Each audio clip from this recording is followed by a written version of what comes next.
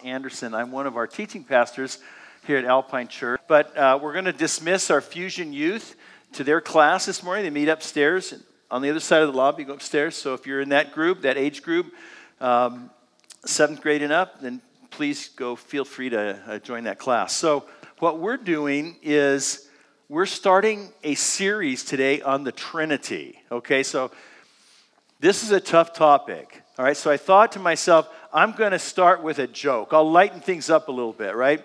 Because this is a very challenging topic for us intellectually. So I remembered a joke back from my days in school, way back in theological school. And I remember this joke that had a thing in the Trinity about it. So I start to tell it to Sally. And she said, after a few minutes, a couple of seconds, she goes, wait, stop. Hold on. This joke is way too complicated. I have no idea what you're talking about.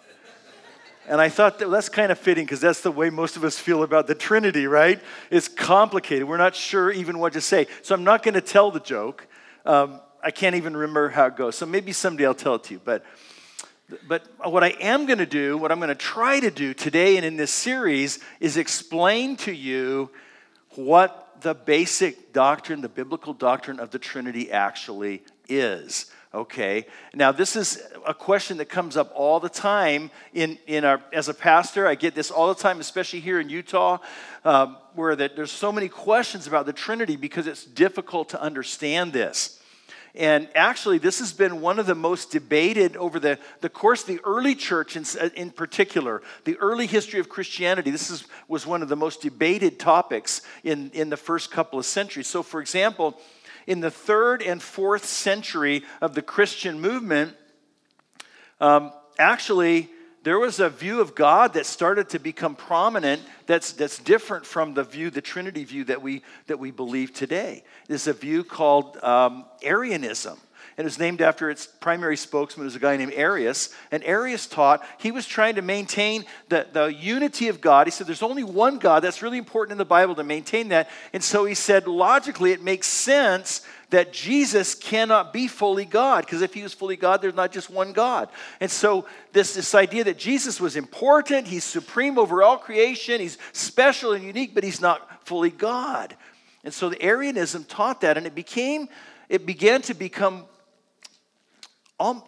the dominant view in many areas of the early church. Not because it's biblical, but because a series of Roman emperors supported that idea. But over time, then there were challenges like that helped the church to learn how to better articulate, better explain what the Bible really teaches. And in time, the biblical doctrine of the Trinity prevailed, and it has for the last 1,500 years.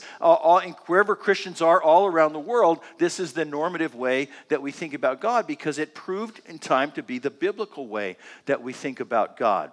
And so our goal in this series is that we want to help you understand what the doctrine of the Trinity is actually saying, and we want to help you understand why we believe this, even though it's hard to comprehend why we believe it, the biblical basis for it, and how to articulate it, how to be able to state it. And along the way, we're going to look at some of these different views that came up historically that gave a different view of God. And so how do we interact with those erroneous views of God as well?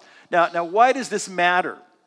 Because for a lot of us in our day-to-day life, we don't really think about the Trinity. It's sort of in the background, or we just kind of ignore it because it's challenging, right? Why does it matter? Well, it matters because it's a good thing to know God. It's a great thing. God wants us to know him. He's revealed himself to us. And we want to know this God as he truly is. We want to know the God who's actually spoken to us, not some idea that somebody made up, not some idea that's less than biblical, but we have the privilege of knowing God and having a relationship with him. So we want to know him as he truly revealed himself to us. And then it matters for our salvation as well. If you think about it, for salvation, it matters who God is. It matters who Jesus is. It matters who the Holy Spirit is. Right? And so today, what I want to do is lay out start as an introduction to the series, I want to lay out a few basic concepts that kind of set the foundation for this whole understanding, the whole series. And there's some concepts I want you to keep in mind throughout as we go in deeper week by week. And so we're going to go into detail on all those things in the next 3-4 weeks. But today I want to try to open the topic to you and give you some grounding on it and some boundaries to think about how we're going to think about this topic. So we're going to start with a basic, fundamental, the classic definition of the Trinity. Okay, so before we get into that, we better stop and pray and ask for enlightenment and ask for the Holy Spirit to lead us on this, shall we? Father, thank you so much again.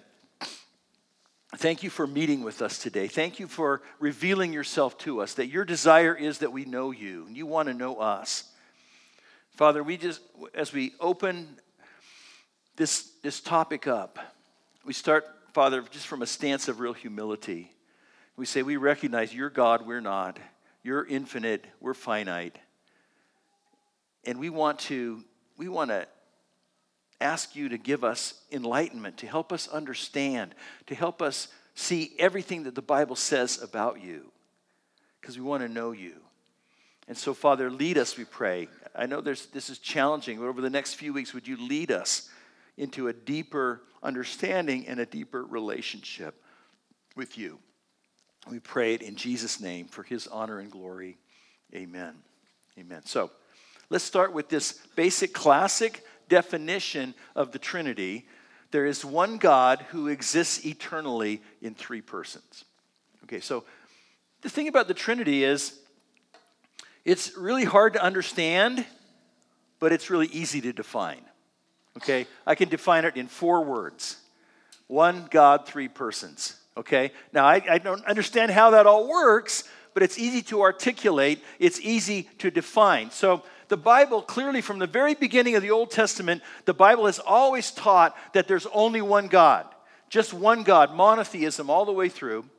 And so what happens in the New Testament period is you have these people from a Jewish background, Old Testament background, who are convinced that there's only one God, and yet in their experience as they encounter Jesus, they see Jesus starts to make claims that equate him with God. They see Jesus doing these incredible miracles of great power like not even any ancient prophets had done before. They see Jesus claiming that someone's sins are forgiven, something that really only God can do.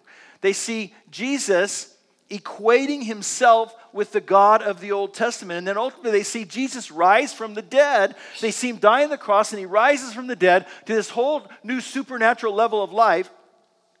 And they also are experiencing the presence and the power of the Holy Spirit. And so the early church is grappling from the framework of their monotheism, their one God approach. They're grappling then how can they uphold that one God, but at the same time give adequate recognition to who Jesus is and to who the Holy Spirit is and the deity of those other characters. And so they're trying to pull this all together and make sense out of all of this, the oneness and the threeness that they're experiencing. And so, now this didn't happen overnight with the early church. It took some time for the church to begin to clarify and articulate what we know of today as the doctrine of the Trinity. And a lot of it happened, as I mentioned earlier, in response to erroneous ideas that came up. The church didn't really have to think about it a bunch until somebody came up with an idea that was sub-biblical. And then the church had to go, oh, wait, what do we think about that? What does the Bible say about that? And over the course of a few generations, it became honed and refined to understand that what the Bible is fully teaching about this matter. And so, in this classic definition that you see on the screen, there's 2 key ideas that are inherent in that. One is that God is a unity. And we're talking about God's essential being, his essence. The being of God is undivided. In other words, to put that in simpler terms, there's only one God. There's not 3 gods who work together There's just one ultimate being who's divine. And we're going to talk about that in much more detail next week. I can't give you all that today, but I'll give you that next week where we really see the biblical basis for that. But then the second part of this key definition, there's a unity, but there's also, God is also a diversity.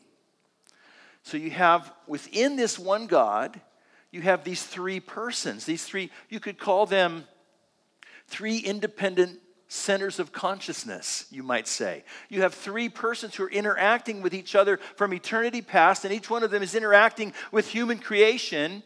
And we're going to talk about that in depth in week 3 and week 4 of our series. So you don't want to miss any of these because you'll only get part of the picture if you don't see them all come together. And so there's a unity and there's a diversity, right?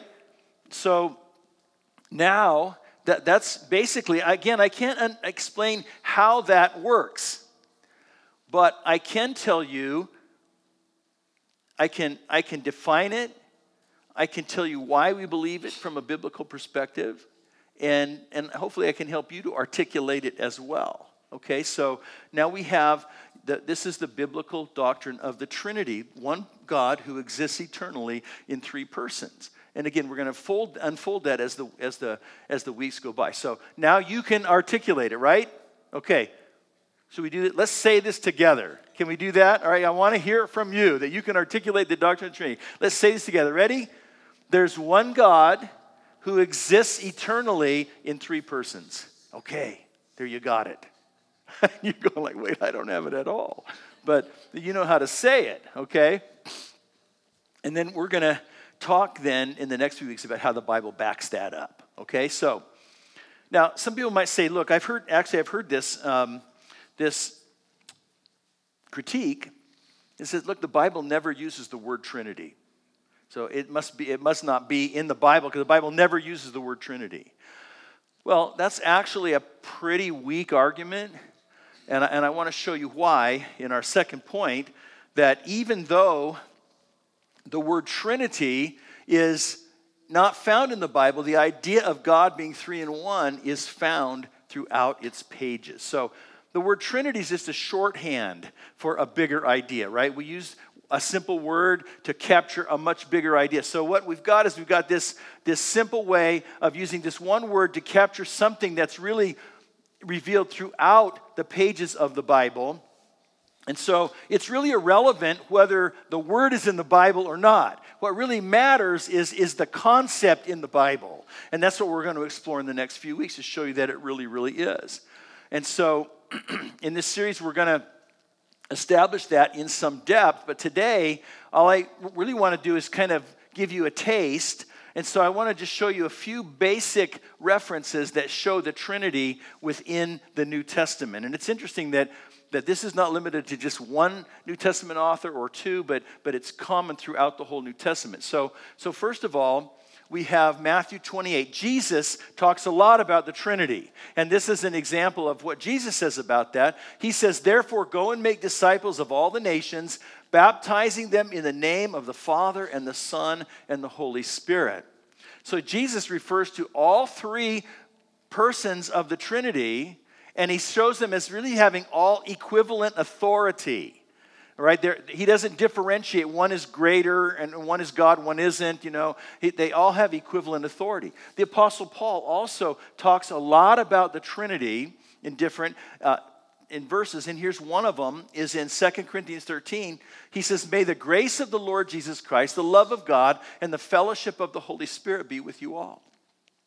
So he shows all three of the members of the Trinity there, and he shows each one of them in compatible roles working together in the life of the believer as if they were working just as one being in a sense. Now, and then you have the Apostle Peter also.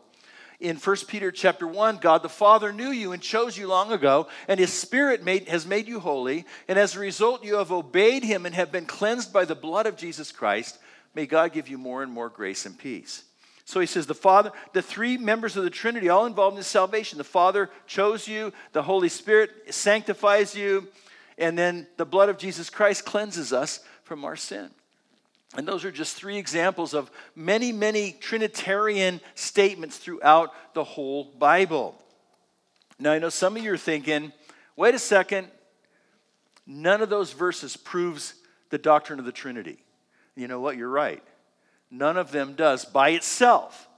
And in fact, there's not a single proof text in the whole Bible. You can't just go to one place in the Bible and say, aha, there's the whole doctrine of the Trinity laid out for us. There's no place in the Bible where you can go and it says, there's one God who exists in three persons. And so if you're looking for a proof text, then you're just not going to find it. Because our understanding of the Trinity is derived from pulling together everything and integrating everything that the Bible has to say about God, everything God has revealed about himself to us. And so the Bible upholds each of the parts of this basic classic definition. And we're going to see that in the weeks to come. In fact, once you really understand this, you'll see that this is the only view of God that actually takes everything the Bible says about God seriously. It's the only view of God that's really faithful to everything God has revealed about himself in the pages of Scripture. That's why we believe it. Not because somebody in the 3rd century made it up. Honestly, I don't think this is a thing somebody would have made up because it's difficult. They would have made up something simple. But we believe it because it's the only view of God that's faithful to everything God has revealed about himself in the whole Bible. And so, looking back at the basic definition again, what you have is there's some groups historically and today who fail to uphold the one God side. You know, they put their emphasis on the threeness. And then there's other groups historically and today who fail to uphold the three-person side. They put their emphasis on the oneness. But the Bible upholds both of those, so we want to be faithful to both of those. Now, I can't promise, again, that by the time we're done that you're going to understand how this works. What I want to be able to do is I want to be able to define it, to articulate it, to know how to defend it from Scripture. But I'm not going to be able to comprehend it because it's a divine mystery. And let's talk about that. So that's the next thing you need to really understand is that the foundation for this whole conversation is really to understand that God's nature is a mystery to us because God is fundamentally different from us.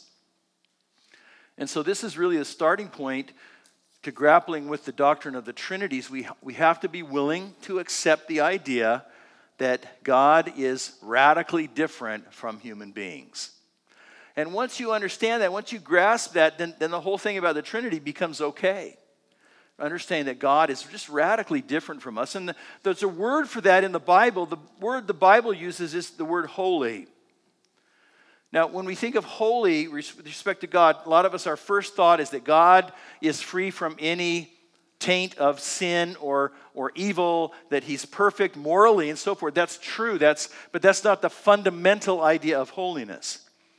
The word holy in the Hebrew language means to be separate from, to be cut off and separate. So the idea that God is separate from sin, that's true. But more fundamentally, it conveys to us the idea that God is separate from his creation. We might use the word transcendence, that God is so high above us that he's far above what we are, what we can possibly be. He's a God who's totally other than us. He's a different kind of being who's infinitely higher than we are as human beings. And so one way that that's expressed, Isaiah chapter 57, the high and lofty one who lives in eternity, the Holy One, says this, I live in a high and holy place. Okay, so human language, whenever we're trying to get a picture of this vast difference, this transcendence, a lot of times in human language, like the Bible, it uses this idea of loftiness or height or altitude, right? To say that this is how different God is from us. It's a physical metaphor for how great God is. He's lofty, he's high and holy, and we're lowly creatures. We're like down here in the dust, and God is way up there beyond what we can even imagine. And so he calls himself holy. And I think he's a God who is boundless while we're limited. Does that make sense? He's a God who's the creator while we are created. He's a God who is self-existent while we're completely dependent on him for our very existence. God's not dependent on anyone or anything for his existence while we are. And see, if you can, do you remember high school biology? Do you remember you learned about the single-celled animal or life form called the amoeba? Right? Remember what you learned about the amoeba? It's just like this one thing. It's probably about as simple as a form of life as exists. I want you to think about how you compare to the amoeba. Here's the amoeba. Here's you. You've got this complex mind and all these intricate working parts and on all the different aspects of human life and so forth compared to the amoeba. Well, I want you to understand that God is so much higher than you, way more than you are above the amoeba. He's just a different kind of being from us. He's at a different level of being than we are. Now, some of you might be thinking, okay, wait a second. The Bible says that we're created in God's image, right? Well, that's true. In Genesis chapter 1, it says human beings are made in the image of God. And what that means is that, among other things, is that we reflect some attributes that belong to God. We reflect those infinite attributes in a finite way. So, for example, we can communicate like God communicates. God is creative. We can create on a limited basis. God is love. We have the capacity to love. God thinks, and so we have the capacity to think thoughts and have rationality and so forth. But we never have them on the same level that God does. And just because we might mirror some of the attributes of God doesn't mean we're the same kind of being that God is, right? And so, for example, when you look in the mirror this morning and you're doing your hair or whatever you're doing, there's your face staring back at you. Well, that reflects you, but it's not an independent human being looking back out of you from the glass. Or let's say you're, on vacation and you're walking down the beach and there's a caricature artist. For $10 they can draw your caricature and as you watch them work, you see, wow, that really looks a lot like that person. They can really make the caricature that look a ton like, but that is made of materials that are completely different from you as a human being. That's created out of paper and ink. So it may look like you and reflect you, but it doesn't have the same level of being that you have. And so that's what we're saying about the nature of God, is we are created in his image, but he's completely different species, you might say, than we are. And because of that, that's why in the Bible, God alone is worthy of worship. You and I will never be worthy of worship. And so in Revelation chapter 4, what we see is this picture of God seated on his heavenly throne, and he's surrounded by all of his creatures, and seated upon his throne, his creatures begin to give worship to him. And so Revelation 4, it says, instantly, John says, I was in the Spirit and I saw a throne in heaven and someone sitting on it. And around the throne were 4 living beings. And day after day, night after night, they kept on saying, Holy, holy, holy is the Lord God the Almighty, the one who always was, who is, and is still to come. And whenever the living beings who give glory and honor and thanks to the one sitting on the throne, the one who lives forever and ever, then the 24 elders fall down and worship. And they lay their crowns before the throne and say, You are worthy, O Lord our God, to receive glory and honor and power, for you created all things, and they exist because you created what you pleased. And the next verses show how all of the myriads of angels in the universe join in that chorus. You know what? That will never be said about you and me. God is a completely different kind of being. He's completely higher than us. And I'm harping on this in a sense because once you understand that difference, then it's a lot easier to grasp the idea of the Trinity. Once I'm in a place where I realize God is infinite, I'm finite, and I'm okay with that. That's humbling. I'm okay with that, because that's the nature of reality. And so, because of that, then I have to say, I'd be surprised, really, if I could understand everything about God. And honestly, if I could understand everything about God, that being wouldn't be God, because that being would be finite, not worthy of our worship. So here's how we see it. One more verse in Job in the Old Testament. And Job is challenged by God, trying to figure out God, and he doesn't think God is fair. And he's trying to figure out what the meaning of God's work in his life is. And so in Job, he's confronted with this idea. Can you solve the mysteries of God? Can you discover everything about the Almighty? Such knowledge is higher than the heavens, and who are you? It's deeper than the underworld. What do you know? There's a little bit of a personal challenge there. Right? He says, can you solve the mysteries of God? And the answer is no, I can't. Really, who am I? God is this infinite being. Who am I to think that I could somehow, do I have the arrogance to think that I could figure God out? So this is very humbling, to be sure. But I can accept that. If I accept my place in creation and accept that God is great, then it's going to be okay for me to say, okay, I would expect there to be things about God that I could never understand. Now, you might be thinking that this 3-in-1 idea of God is a contradiction. It seems that on face value, maybe like it's a very contradictory thing. But actually, it's not a contradiction, it's a paradox, and those two are not the same thing. Okay, a contradiction is when you have two statements about the same thing that don't agree with each other, like a married bachelor. That's a contradiction. Or a square circle. That's a contradiction. It would be a contradiction to say God is one person and God is three persons. Or it'd be a contradiction to say there's only one God and there are three gods at the same time. But that's not what we're saying. We're saying there's only one God, but that God exists eternally in three persons. So those are saying two different things about God. And so it's not a contradiction, it's a paradox. And when I thought of this, I thought of the nature of light, because I learned in college in my physics class that light sometimes can be measured as a wave, and sometimes when they do a scientific experiment, it looks like a particle. And I'm going as a student, I'm going, how does that even work? How is it like a wave sometimes, like a particle other times? Now, a physicist would tell you that totally makes sense in light of quantum field theory. Well, you lost me right there, all right? I already lost me already. Because they say, it only makes sense, it makes sense, but you don't understand it. And I thought, okay, well, that's kind of like the Trinity. I don't have to understand it for it to be real.